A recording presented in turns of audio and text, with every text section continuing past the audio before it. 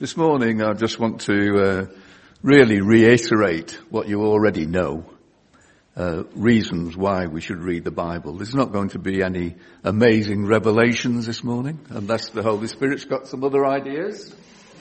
But just a reminder why we as Gideons and all Christians, I think, feel it's so important to read the Word of God. And we'll start by doing that. It's from the book 2 Chronicles, chapter 34, and verses 14 to 27. It's on page 450 in the church Bibles. 2 Chronicles 34, 14 to 27. The heading in my Bible says, the Book of the Law Found. While they were bringing out the money that had been taken into the temple of the Lord, Hilkiah, the priest, found the book of the law of the Lord that had been given through Moses. Hilkiah said to Shaphan, the secretary, I found the book of the law in the temple of the Lord. He gave it to Shaphan. Then Shaphan took the book to the king and reported to him, Your officials are doing everything that has been committed to them. They have paid out the money that was in the temple of the Lord and have entrusted it to the supervisors and to the workers. Then Shaphan the secretary informed the king, Hilkiah the priest has given me a book. And Shaphan read from it in the presence of the king. When the king heard the words of the law, he tore his robes. He gave these orders to Hilkiah, Ahikam, son of Shaphan, Abdon, son of Micah, Shaphan, the secretary, and Azariah, the king's attendant. Go and inquire of the Lord for me and for the remnant of Israel and Judah about what is written in this book that has been found. Great is the Lord's anger that is poured out on us because those who have gone before us have not kept the word of the Lord. They have not acted in accordance with what is written in this book. Let's pray.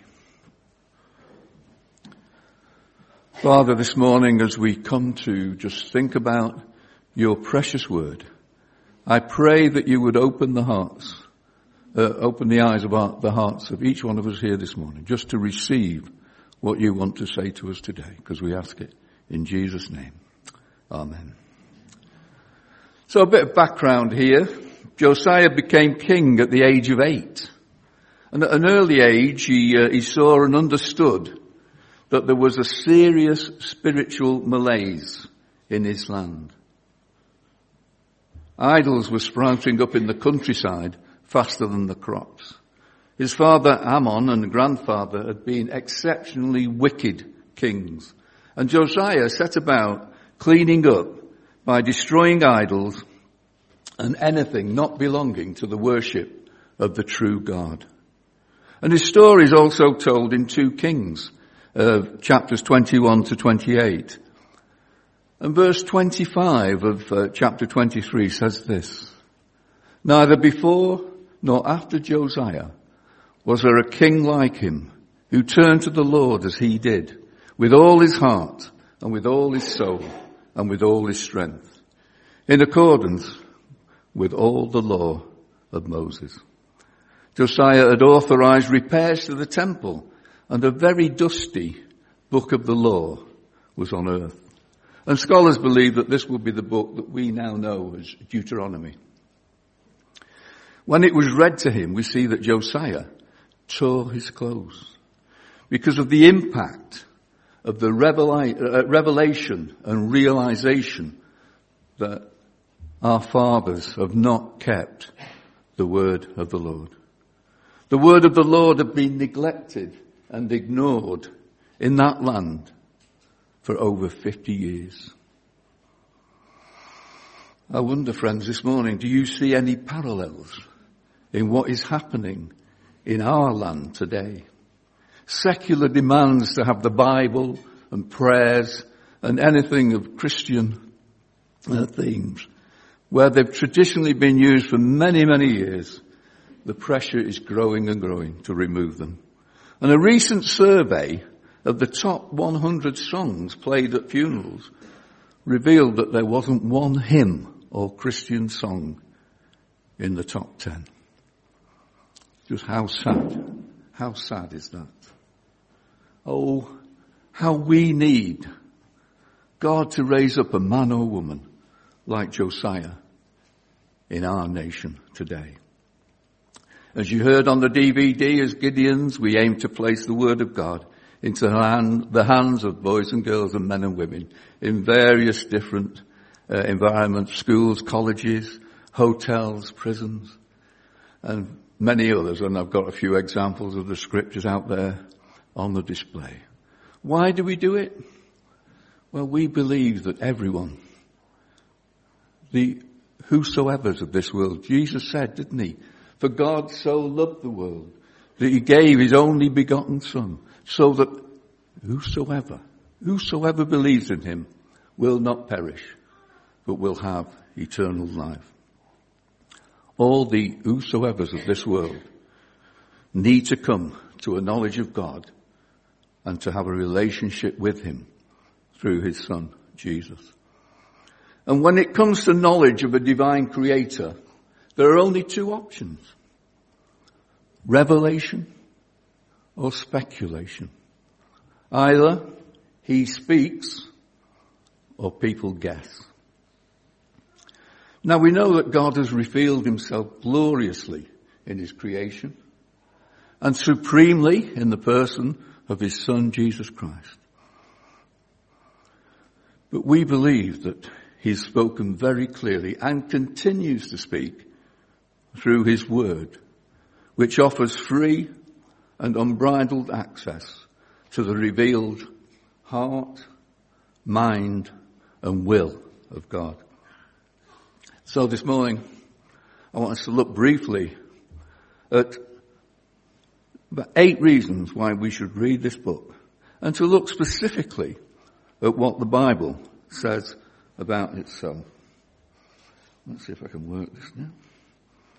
So first, the Bible is inspired. You'll be familiar to these words of Paul to Timothy. I'll let you read that. Very familiar words. All scripture is God-breathed.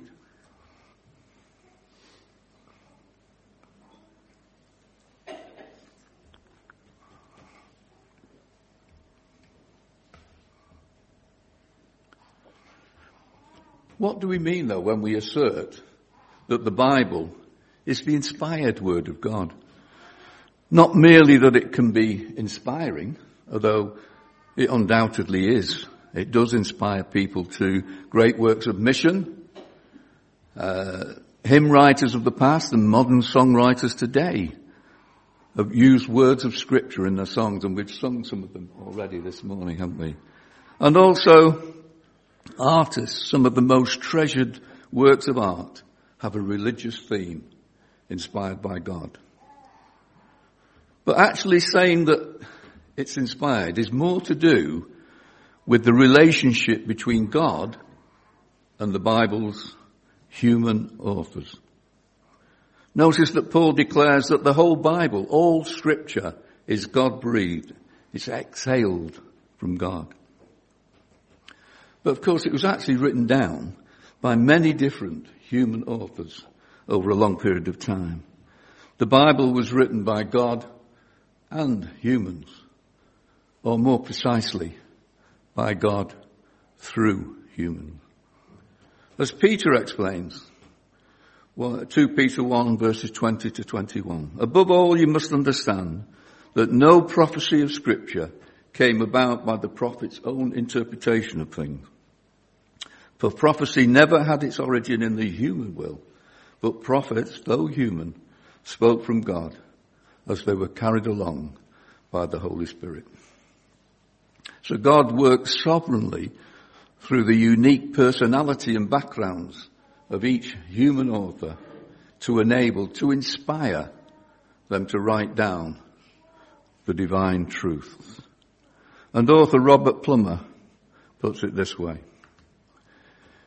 Each word in the Bible is the word of a conscious human author, and at the same time, the exact word that God intends for the revelation of himself.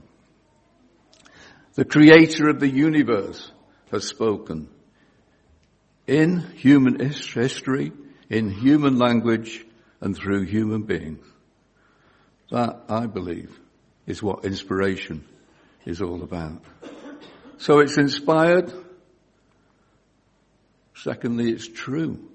And this is a key point. We've seen that it's inspired by God, but is it completely true? Where do you stand on that this morning? Where do you stand? Personally, I believe that it's true, every single word of it. And the Bible itself says it's true, because God's character is true. God is not a liar. God is not human that he should lie, not a human being that he should change his mind. That's in Numbers 23:19. Jesus, the Word who became flesh, said, I am the way, the truth, and the life. The God of truth simply cannot speak words that are false. To doubt the truthfulness of God's Word is to doubt the truthfulness of God himself. Now, some people may say that while the Bible's concepts are true, the spiritual concepts, much of the other content, like historical or geographical information, probably isn't. Well, that's rubbish. I mean, apart from the fact that there is massive archaeological evidence which confirms and supports the geographical and historical details, remember, Scripture doesn't make any distinction, any restrictions or exceptions on the kind of subjects to which it speaks truthfully. And consider this. If the Bible is not fully reliable on every point, how can we be certain that it's reliable on any point? And I have it on the highest authority. Jesus speaking to his Father in that wonderful prayer for his disciples in John 17:17 said, sanctify them by the truth. Your word is truth. Next, the Bible is authoritative. God is the true master of the universe. A universe that he spoke into existence, and he rules over his creation. A creation which includes you and includes me. And his loving authority, it's always intended for our good, but it's exercised through his word. In fact, God has so identified himself with Scripture that to disbelieve or disobey it is to disbelieve or disobey him. Of course, there are other rightful authorities in our lives. If you're a young person here, your parents certainly are authority. In the church environment, the leadership team, the pastors have authority over us. And of course, governments. Remember what Jesus said, render unto Caesar what is Caesar's. None, however, is above God's word. The Bible is the highest authority.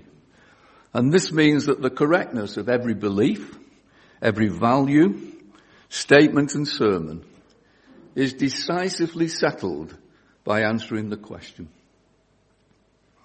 what does the Bible say? What does the Bible say? Remember the Apostle Paul. He commended the Christians from Berea for examining the teaching, spiritual teaching, in the light of Scripture. That's in Acts 17 and verse 11. What good practice that is for each one of us. And what of Christ's own view of the Scriptures? It's been observed that Jesus appeals to Scripture, each part of Scripture, and to each element of Scripture as to an unimpeachable authority. That's author P.K. Jewett. Jesus often said, "It is written." When answering a question, he would say, "It is written." Kings don't usually give advice, do they? They give orders. So obedience to the word of God is not optional. As James says, do not merely listen to the word and so deceive yourselves. Do what it says. And author J.C. Ryle noted, happy is the person who possesses a Bible. Happier still is he who reads it. Happiest of all is he who not only reads it, but obeys it. Next, the Bible is clear. It's an ancient document, some of it dating back nearly 3,500 years to when Moses received the Ten Commandments. Yes, sometimes it might feel foreign. Some parts might be difficult to understand. Peter commented that some of Paul's writings were quite hard to understand, but still inspired by God. However, as the psalmist states in that wonderful Psalm 119, the unfolding of your words gives light. It gives understanding to the simple. It's been said that Scripture is shallow enough for a child to paddle in, but deep enough for an elephant to swim in. And that is profoundly right. Sometimes Scripture is difficult to understand because it's talking about complicated matters.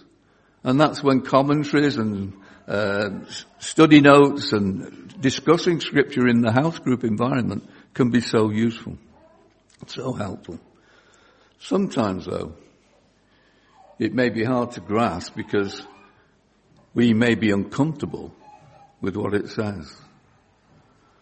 As Mark Twain famously quipped, it ain't those parts of the Bible I don't understand that bother me. It's the parts I do understand. The Bible is sufficient. Scripture contains all the words from God that we need in order to know Him truly, trust Him fully, obey Him perfectly, and enjoy Him abundantly. And Peter says that God has given us everything we need for a godly life, 2 Peter 1:3. As we saw earlier, Paul tells us that it's so complete that through it we can be thoroughly equipped for every good work. That's 2 Timothy 3:16 again. But note that thoroughly and every, not partly and most. Whilst the Bible might not tell us everything we want to know, it does tell us everything we need to know. Its truth may not be exhaustive, but it's enough. Deuteronomy 29:29. The secret things belong to the Lord, our God, but the things revealed belong to us and our children forever, that we may follow all the words of this law. So I'm saying it contains all we need to know in order to be saved and to obey God in faith. And it's no wonder that there are severe warnings about adding to or deleting any of its words. For example, one example in Proverbs 30 verses 5 to 6. Every word of God is flawless. He's a shield to those who take refuge in Him. Do not add to His words, or He will rebuke you and prove you a liar. And John, right at the end of the Bible, in his prophecy, his Revelation, he also warned people not to add to it or take anything away from it.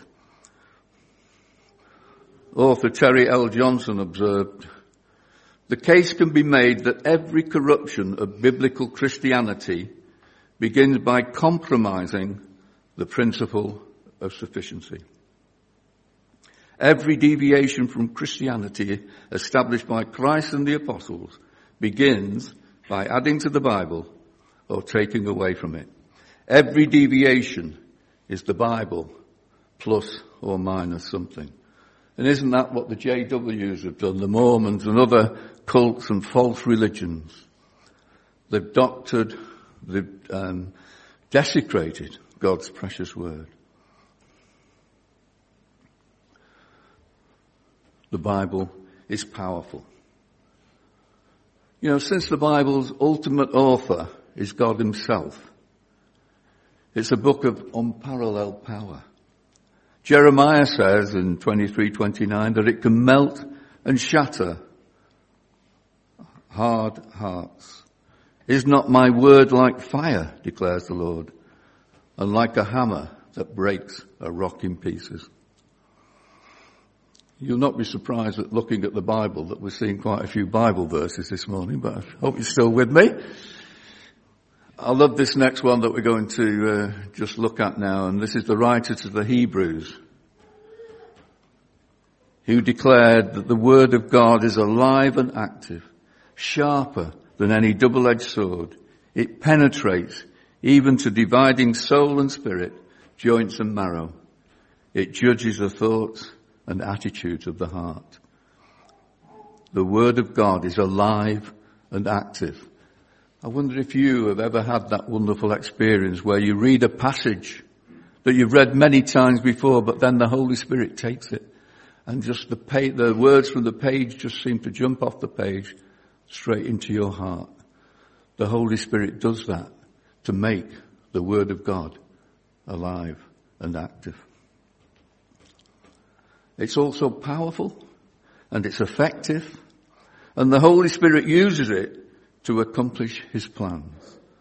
Another favourite verse, a couple of verses in Isaiah. As the rain and the snow come down from heaven and do not return to it without watering the earth and making it bud and flourish, so that it yields seed for the sower and bread for the eater, so is my word that goes out from my mouth. It will not return to me empty, but will accomplish what I desire and achieve for the purpose for which I sent it. It's crucial to realize that God intends his word not simply to engage our minds, but to change our hearts. Howard Hendricks puts it this way: the Bible was not written to satisfy your curiosity. It was written to transform your life. And the Bible is Christ-centered. The Bible is comprised of many different genres of literature: history, poetry, prophecy, narrative, gospel accounts, epistles, letters. Ultimately, it's all about God's plan for you and for me, because we're his children. And it's all about how we can enjoy a relationship with him through Jesus and his finished work on the cross of Calvary. Wonder if you remember, after Jesus rose from the dead, and he appeared alongside a couple of disciples on the way walking to Emmaus. They were upset because Jesus had been crucified. They didn't realize that he'd been raised from the dead. And he got into a conversation with them that has been described as the greatest Bible study ever. In Luke's Gospel, he said to them, "How foolish you are, and how slow to believe all that the prophets have spoken. Did not the Messiah have to suffer these things and then enter his glory?" And beginning with Moses and all the prophets, he explained to them what was said in all the scriptures concerning himself. And later, back in Jerusalem, he appeared to the 11 disciples, said something very similar to them. "This is what I told you while I was still with you. Everything must be fulfilled that is written about me in the law of Moses, the prophets, and the Psalms." And look at this. Then he opened their minds so that they could understand the scriptures. Well, nowadays we don't have Jesus here in person to open our minds so that we can understand.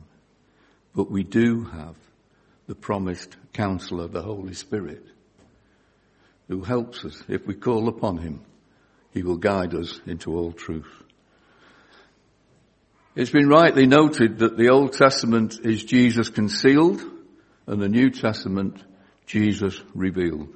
From beginning to end, Genesis to Revelation, the plot line of Scripture anticipates, spotlights, and finds its ultimate resolution in God's redeeming Son.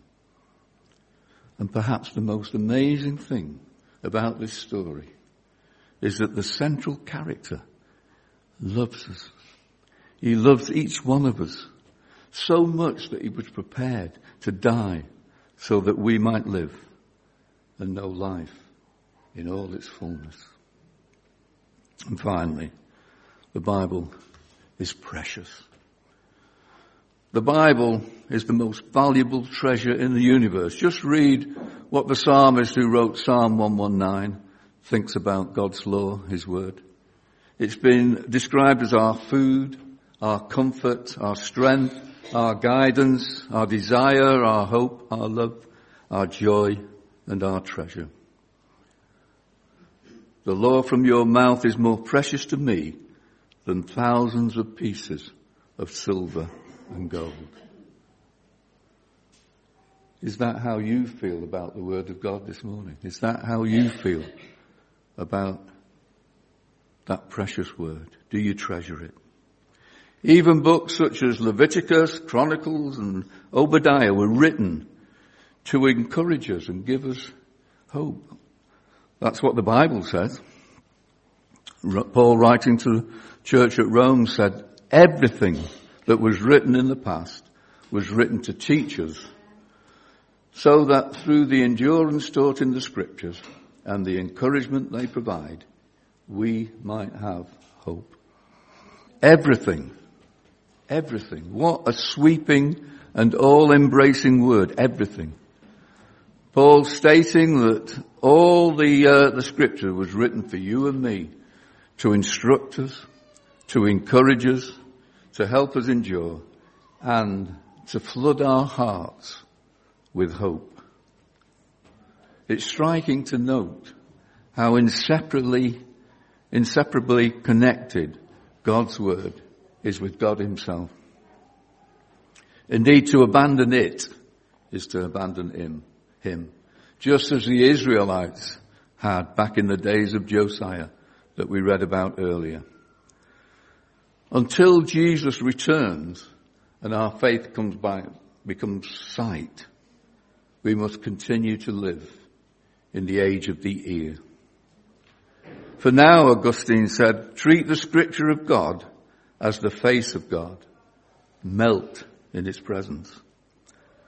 And Spurgeon commented, to me, the Bible is not God, but it is God's voice, and I do not hear it without awe. The Bible is a bottomless treasure chest of beauty and wonder. Why read the Bible? Well, because it's inspired, it's true, it's authoritative, it's clear, it's sufficient, powerful, Christ-centered, and it's precious. May God by His Spirit help us to treat it as such. Because you know, friends, this precious word reveals the heart of God. So we should love it. It reveals the mind of God. So we should learn it. And it reveals the will of God. So we should live it. Love it, learn it, live it. And then we'll be heart, mind, body and soul in tune for God's perfect plan for each one of us. Amen. Let's pray.